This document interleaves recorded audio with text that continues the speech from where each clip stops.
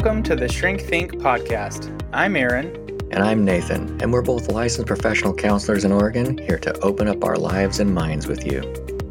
We'll share some of our experience as counselors, business owners, and most important of all, as everyday people.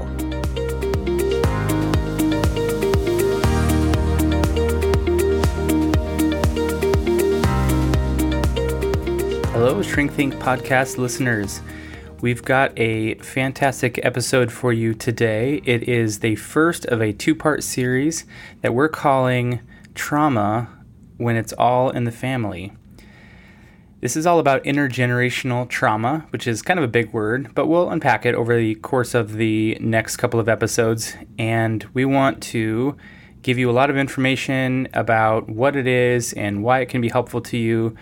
And if you are somebody who resonates with that idea, we hope this hits home and gives you some encouragement and some normalization for what you've experienced in your life. So stay tuned for the next couple of episodes for this topic of intergenerational trauma, and thank you for listening as always.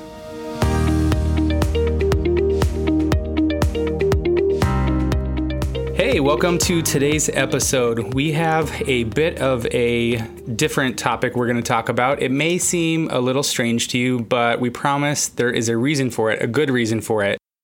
We want it to be helpful. Obviously, everything we talk about here on Shrink Think Podcast, we want to be helpful for you, our audience, our listeners. And so today we want to talk about this gigantic term, intergenerational trauma, or some people just say generational trauma. We want to talk about today a few different points, 4 points specifically. Why are we even talking about this? Why is this a good thing to talk about? Number 2, how this can be helpful for you, the listener. Number 3, obviously, what is generational trauma or intergenerational trauma? And then lastly, what can you do about it? If you think this resonates with you, if you've got some of this in your history or your family's history, what is like a good starting point? We're not going to look at solving all of your problems. That's for your own personal therapy over the next 7 years or so. That's short. Yeah, that's short. It depends on how many generations we're talking about. So to get us started, why are we talking about generational trauma? In the first place, I think one big reason is because Nathan and I, we work with a lot of trauma in our practices. I'd say we're pretty well versed about what is trauma and what it looks like and how to navigate through it. And one thing that we have seen with a lot of folks that will come in is they sort of feel stuck. Maybe they know that they've had some trauma in their life. Maybe they don't even have a lot of memories. Maybe there's just not a lot of conversation in the family about really anything, but we know that, mom was messed up or dad was an alcoholic or grandpa fought in World War II or just all kinds of things. And so what we see is people coming into our office with like these invisible issues. It's like the weird digestive problem that you're like, I don't even know why I have this. I'm not super anxious. I don't know where it came from or whatever. A lot of people nowadays have this like weird digestive thing going on. And there are like no answers out there. The medical community is just baffled. It's kind of like that. Like there's nothing major that people can point to in their lives that says that I should be functioning this way or so impacted or impaired. And so I kind of liken it to a silent ninja. It's kind of a funny way of thinking about it, but when you can identify that there's this silent ninja that every time you turn your head, whoosh, it's gone. It's like disappeared. Every time you look at the other direction, whoosh, it's like moved behind you.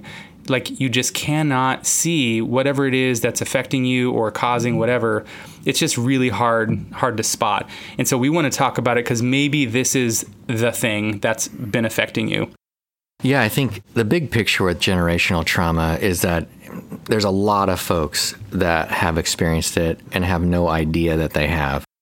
And there's some of you out there that know for sure you have, and you kind of look and go, yeah, my family is pretty much jacked up from like 5 generations ago. Maybe if that's you, you feel pretty hopeless. So we thought, it's a definite huge piece of dealing with trauma. It affects other disorders out there, like anxiety, for example. Like Aaron was kind of just talking about the subtlety, the silent ninja could be that maybe you don't really have quote unquote trauma symptoms, but maybe you're a highly anxious person. And you start working with us and we find out that, well, actually, when you look down your family line, this was pretty inevitable. And that can be really weird to realize when you trace stuff back, just how connected everything is. We do this thing, and actually, to be honest, I don't do it as much as I probably should, called a genogram. And what a genogram is kind of like a family tree. But what you do is you have, like, if you came in, we would have you like, okay, who is in your family? Who is your parents? Who is your grandparents? And there's different ways to draw it all up. And then we would not talk about names and stuff more than we would talk about what happened. Like, oh, this dad drank alcohol. Okay, sounds like he's an alcoholic. Okay, what about his dad? Well, his dad also drank alcohol. Okay. And you can start to see a flow, and it's like, well, this is pretty inevitable. And there's all these connections that start to happen. Everybody has patterns. This also, by the way, does not mean that we're trying to figure out some way to go, see, you have a problem. We knew it. It's sneaky. The DSM already has done a fantastic job of that. If you read the DSM, all of you have problems. Not us, but no, just kidding. Everybody has a problem. Like, if you listen to our last little mini series on anxiety and depression in the pandemic, Nathan was reading from the DSM for the criteria for those things. And it really just almost anybody can fit a criteria for any disorder. But trauma is one of those nefarious things that also, just to, I guess, to jump in here really quickly and say that this is probably one of the first time periods in a long time that there has been no war. We haven't been, what has it been, like 10 years or so since we've like actively been at war? People have gone off to war or something. Some major like world war. So before we had World War I, World War II, Vietnam, Korean War, like all these kinds of things. And so people would come back and be significantly different. That's actually where the original definition of PTSD came from, was these military veterans were coming back and, markedly different. And so those previous generations were carrying that into the next generations who may also have gone to war. And now here we are, nowadays it's like, well, we don't have a draft. We haven't gone to war, but we've been impacted by it. I've never seen war. Maybe your dad fought in the war, or maybe it just was grandpa that fought in the war. And maybe you're thinking, I'm so far removed from any of that, but it still can affect you. That's just one example. Yeah, and we'll give you one subtle, real practical way. Grandpa went to war, right? So whenever you go to grandpa's house, there's certain things you don't talk about. Maybe he'll start crying, or it's just like an anxiety-provoking thing. So now you're anxious about certain things. Maybe you don't bring it up, but maybe you see a subject matter from somebody who's visiting that they're starting to talk about something, and you're starting to get anxious because where is this going to go? And then also you got to make sure your kids know, when you go over there, nope, don't talk about blah, blah. Yeah, don't mention why grandpa always has to sit in that chair for that long or whatever. That's kind of a weird example, but that's kind of this whole intergenerational reality, is everything starts to pivot based on a few very traumatic experiences. The entire system pivots. And when you say system, you mean like the family system? Yeah, and well, the family system, and meaning like intergenerationally, not just your own nuclear family. That would be the nuclear family that you came from, and let's get more complicated, that your spouse came from. And then that where they all came from beyond that, and everybody gets together, and that is a freaky time. Wow, when you said that, my mind is just blowing. It's like, what was that movie? Introception? Yeah, whatever that thing is. Inception, that's the one. We got it. Movie quotes here on Shrink Thing Podcast. Do not come here first. Come here last. We'll get them eventually. But yeah, it's like, it's totally that thing. It's like this thing inside of a thing inside of a thing, this cosm inside of a microcosm. Just to get back to this main topic here, why we're talking about it. Nathan, you were talking earlier about how you might not have any specific trauma in your past, but your parents might have it, and so it might manifest for you as anxiety. Can it manifest for somebody else as anything else, like depression or any other maybe more serious illness like bipolar disorder? Tell us more about that. Well, the interesting thing is you mentioned bipolar disorder. I think depression's an easy, low-hanging fruit, in my opinion. Like, that's an easy one that would be depressing. There's a lot of pathways to that. And as we get into more of what it is, I think you'll be able to draw your own conclusions to that. The stuff that's in kind of what you would consider next level would be something like bipolar, because we look at that and go, wow, there's a lot of genetics to that. That's kind of, that person's maybe hadn't had an experience. And I mean, no denigration by this whatsoever, but I worked with a person years and years ago who was on a train and believed himself to be being chased by the FBI. You will look at that and go, okay, well, that doesn't seem to be like a generational trauma thing. That's just something that's going on in the brain that's making something be different. But there actually is some evidence, there's a field of study that would like to challenge that belief. And that field of study is in epigenetics. And I can talk more about that maybe a little bit later. But I know that we want to also talk about kind of how this might help you, what's the point, of not necessarily why we're talking about it, but okay, if this is you, then what do you do with it? And what we really want to do ultimately is help you to feel normal, but we don't want to minimize it, because on the one hand, maybe you've never known this, so it's a significant thing that if you find out this is something that you've experienced, we're going to give you some ideas of how to work through it. On the other hand, you might have also help you to be able to connect to your friends and family differently. If you're a friend of somebody who has this, who you're realizing, man, that kind of sounds like this is what's happening to, Sarah or whatever, it might give you a different kind of respect for the scenario. It might help you to kind of take a step back and go, man, I don't know that she's just going to be able to just make this change type of thing when it seems so simple to you. When you start to realize there's a bigger context to this stuff. And we've talked about the fear triangle. To some extent, you kind of can be a victim of an entire family system and not have even done anything but breathe air. Yeah, absolutely. And going back to my silent ninja example, maybe just to put a little bit more context to that or a little bit more clarity to it, part of what that is describing is you're doing something, you're trying to build something in your life or in yourself, and you turn around and then you turn back and it's like destroyed or it's like gone. And you're like, what? Why does this keep happening? I mean, I'm working hard on myself or I'm doing certain things and I don't understand how I'm just continuing to stay stuck or why I continue to do certain behaviors or why even these behaviors are even a part of my life at all. Because maybe it's nothing that ever happened to me that I'm aware of, but I'm struggling with certain behaviors. It's like all this invisible stuff that's going on that is unexplained.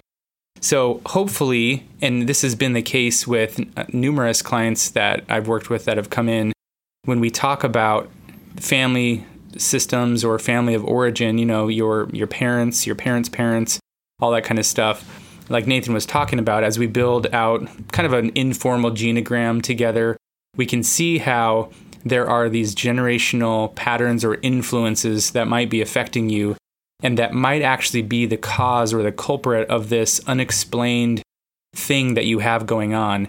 And that's incredible. This can be helpful because if you listen to the interview that we had with Dr. Les Parrott, he said the phrase, awareness is curative.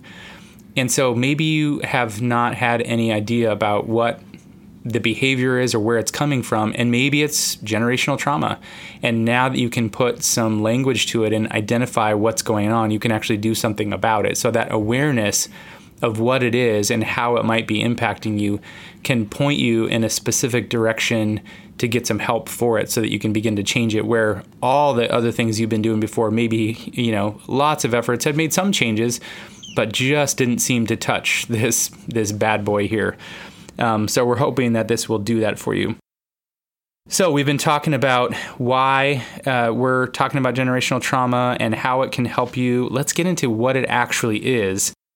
Nathan, you pulled up something on the web that we both thought was really, really helpful. So go ahead and read that and we'll kind of translate what that means.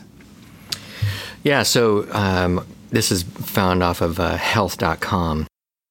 And it just says generational trauma is exactly what it sounds like. Trauma that isn't just experienced by one person, but extends from one generation to the next. It can be silent, covert, and undefined, surfacing through nuances and inadvertently taught or implied throughout someone's life from an early age onward. And Melanie English talked about that. what I thought was interesting in this article, actually, that's just nuts, is in 1966, they studied Holocaust survivors. What they found is that in the children, their kind of natural anxiety and distress rates were higher. And in 1988, the Canadian Journal of Psychiatry found that the grandchildren of Holocaust survivors were overrepresented with that whole anxiety and that kind of in psychiatric care type of thing by 300%. So these people are the grandchildren. And so moving down this article, I have this lady's name is kind of hard to pronounce, to be honest, but De Silva, basically. She talks about how trauma affects genetic processes leading to traumatic reactivity being heightened in populations who experience a great deal of trauma. And these folks are all child and adolescent psychiatrists, so they're looking at it from that perspective. So that I found that to be really insightful and informative and very clear. Also, it's pretty academic. Can you translate for us, just in, like, if I was a client coming in, what does that even mean? If you were to read that to me or explain it to me from a layman's point of view. They, you can tell by the way that they are talking that these are psychiatrists that their minds were blown. Because they're looking at these situations of anxiety and they're going, what? These children, only of the Holocaust survivors compared to other children, are having issues psychiatrically. And I've said anxiety, but there's other things. And they're having it 300 times more than the average kid. So they're looking at kids going, well, I guess if you are the grandson of a Holocaust survivor, you're going to have issues. There's just a likelihood that that's going to be there. Whereas another kid that comes in that's not connected to the Holocaust seems to be not having those issues, to where the point where you could kind of trust it. And that's kind of a super weird thing to look at when you're like, but this kid was not in the Holocaust. Not only that, but he's an entire generation removed from the Holocaust.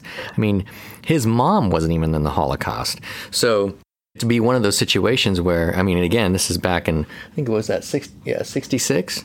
That's a long time. That's a long time ago that they'd be going, what is going on? Back then, PTSD wasn't really even PTSD. They called it shell shock back then. They didn't really totally understand what that even was. So basically, in focusing in on this, that kind of, I mentioned earlier about epigenetics. Epigenetics is this weird thing it's a new field, newer. And think of it this way. What they are kind of realizing is in the last 10 years, we have learned that your genes can change based on your experience. And I'm not talking about, like, some of you are like, well, yeah, I mean, that's just kind of the whole, like, you grow and be different. Like, no. I'm talking about, like, next level gene. Like, this was the mind blower. Was this would be in the same level, and this is an example of the level, but couldn't really happen, of like a brunette just having some experience and all of a sudden becoming blonde. Like, just like overnight, and like the gene just changes. Well, if you have that happen, and then that person has children, so then how does the baby grow up based on the experience of the gene change that now is no longer the same gene, essentially? And so if you add into that this idea that fear affects all of that, you could literally pass fear on through your genes, theoretically, which is why earlier I was saying, well, first we'd think bipolar was kind of a, not really tight, like just kind of like, well, that's just a brain situation for that person. It's like, well, some things could have got passed on and changed that. And I don't really know much about epigenetics. I've literally just told you pretty much what I know about it. So, yeah, but that's helpful because we don't want this to be, too, academic or research heavy or whatever in terms of what we're communicating to people. Other people can go down that rabbit trail if they want to. just from a practical standpoint, I want to read this email from one of our listeners that I got that really kind of was the impetus for this whole topic that I thought was a very good suggestion, and I'm glad we're talking about it. But she put it really well. In terms of this epigenetics idea, just from a really practical standpoint, so that's kind of all, heady and informational. It's great. It's helpful. And people might be wondering, what does that look like for me personally? So here's what she says. I've been wondering for years if fear is transferred to the next generation within a family, especially from a mother to her children through trauma stored in her nervous system, either while pregnant or maybe during times of closeness with her infant, such as nursing, but also throughout the child's early life. And so I thought that was just really well articulated because it's giving you a very clear picture of not just how, through DNA, like how does that even happen, but it's like these specific experiences of maybe mom has, trauma from her mother, and mom then, when baby is crying, has all kinds of nervous system reactions. She goes into fight or flight. Her body's like really activated. Obviously, her body has stored the trauma. And then while she's trying to comfort or nurse the baby, she's transmitting those same messages and experiences, body sensations of fear with no words to her baby. And that is possible. And that's how, as an example, trauma can get passed from generation to generation. And so that baby can grow up and say, yeah, maybe mom was super controlling or, a little bit wacky or whatever, but like she never did anything to abuse me or whatever. But so why do I have all of this anxiety, or why am I so keyed up? Why can I not focus? Why do I have trouble in chaotic situations where I just get super overwhelmed? Well, maybe that's part of the generational trauma that's been transmitted to you through no fault of your own, and nothing that you did caused that. So that's an example of what generational trauma can look like. As you get more practical, there's a story that I can tell of. It's a little bit of a hodgepodge of a few different people, because I've heard the same kind of thing from numerous clients. And so this is, I guess, a little composite of all of those. So let's say a woman in her early 40s comes in and she's wanting to work on her trauma. She's got some issues that she's recognized from her childhood, from how mom treated her. Maybe there was some abuse or neglect in some capacity. Maybe it was just like excessive criticism, hyper control. Nathan, you were calling it helicopter parenting. That's kind of a thing nowadays. It would be more than that, not just helicoptering, but also like usually with like a lot of like criticism or anger or fear. And let's say this woman comes in and that was her experience growing up with her mom. And this client is stuck and she doesn't know why she's having such a hard time, because she's intelligent, she's hardworking, maybe she's got some good self-awareness or good insight, but she's struggling more than she thinks she should be, and she can't explain it. And she feels bad about herself. She's got a lot of shame. She's like, what's wrong with me? This stuff happened to me. Is it just I've internalized the messages from my mother growing up? That's certainly possible. But also, going back to why are we talking about this? Because this is so prevalent and it's so heavy. Maybe this is not just a small little river that you're trying to cross, but it's like a massive ocean that you're trying to swim across, where the waves are very strong. Meaning maybe grandma also had some mental disorder, and grandma was very abusive or even just completely neglected her daughter, your mom.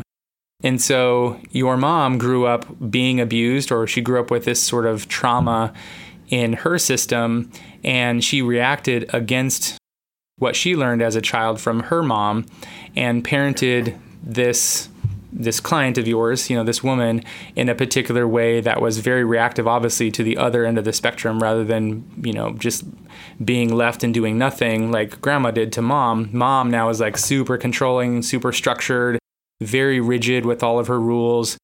And it just is a system that was so hard for this woman coming in to deal with. Well, when you put it in that context, it's not just that, mom treated you this way. It's that she has the force of her own abuse, her own trauma from her upbringing that's feeding into it. So it's not just like, hey, mom, why can't you chill out? Hey, mom, why can't you relax a little bit and just let me go play outside or something? No, that's not possible, because mom has to do these things because of how she was treated, how she was parented. There's just so much fear that's going into it that maybe she doesn't even realize. Circling back, so grandma has this abusive type of relationship and very neglectful with your mom.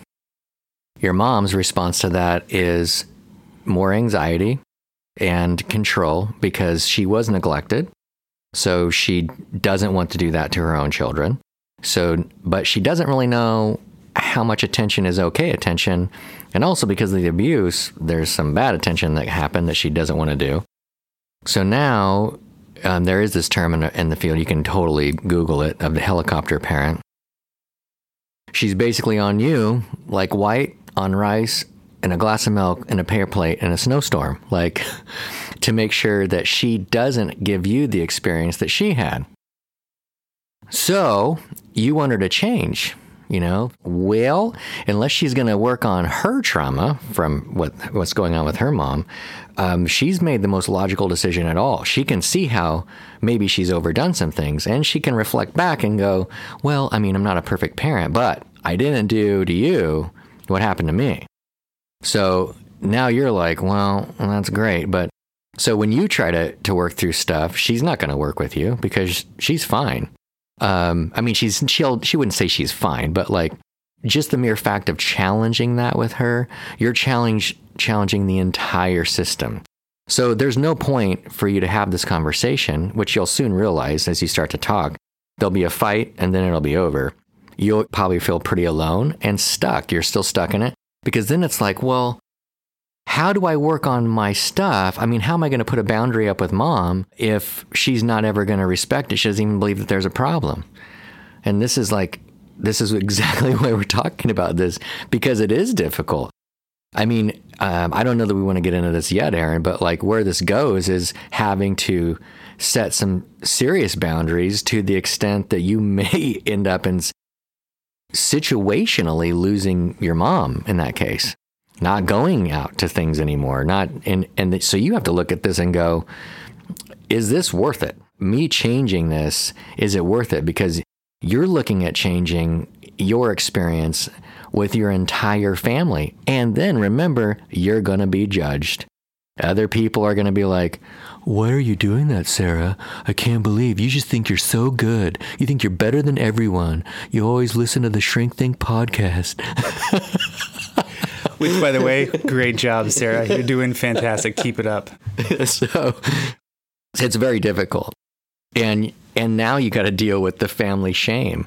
So looking down the line, maybe you're just I'll try to do a little bit, maybe build a couple boundaries in and just not put up with this XYZ thing anymore. But the problem is although you do that, you just don't feel settled. You don't feel like it's any better, really. And then you get down on yourself. Man, I can't even do there's nothing. I'm hopeless. There's nothing. And so remember depression? Here he comes. We hope you enjoyed this episode. Stay tuned next time for part 2 of this series of When Trauma is All in the Family. Have a wonderful day. Thanks for listening to our show.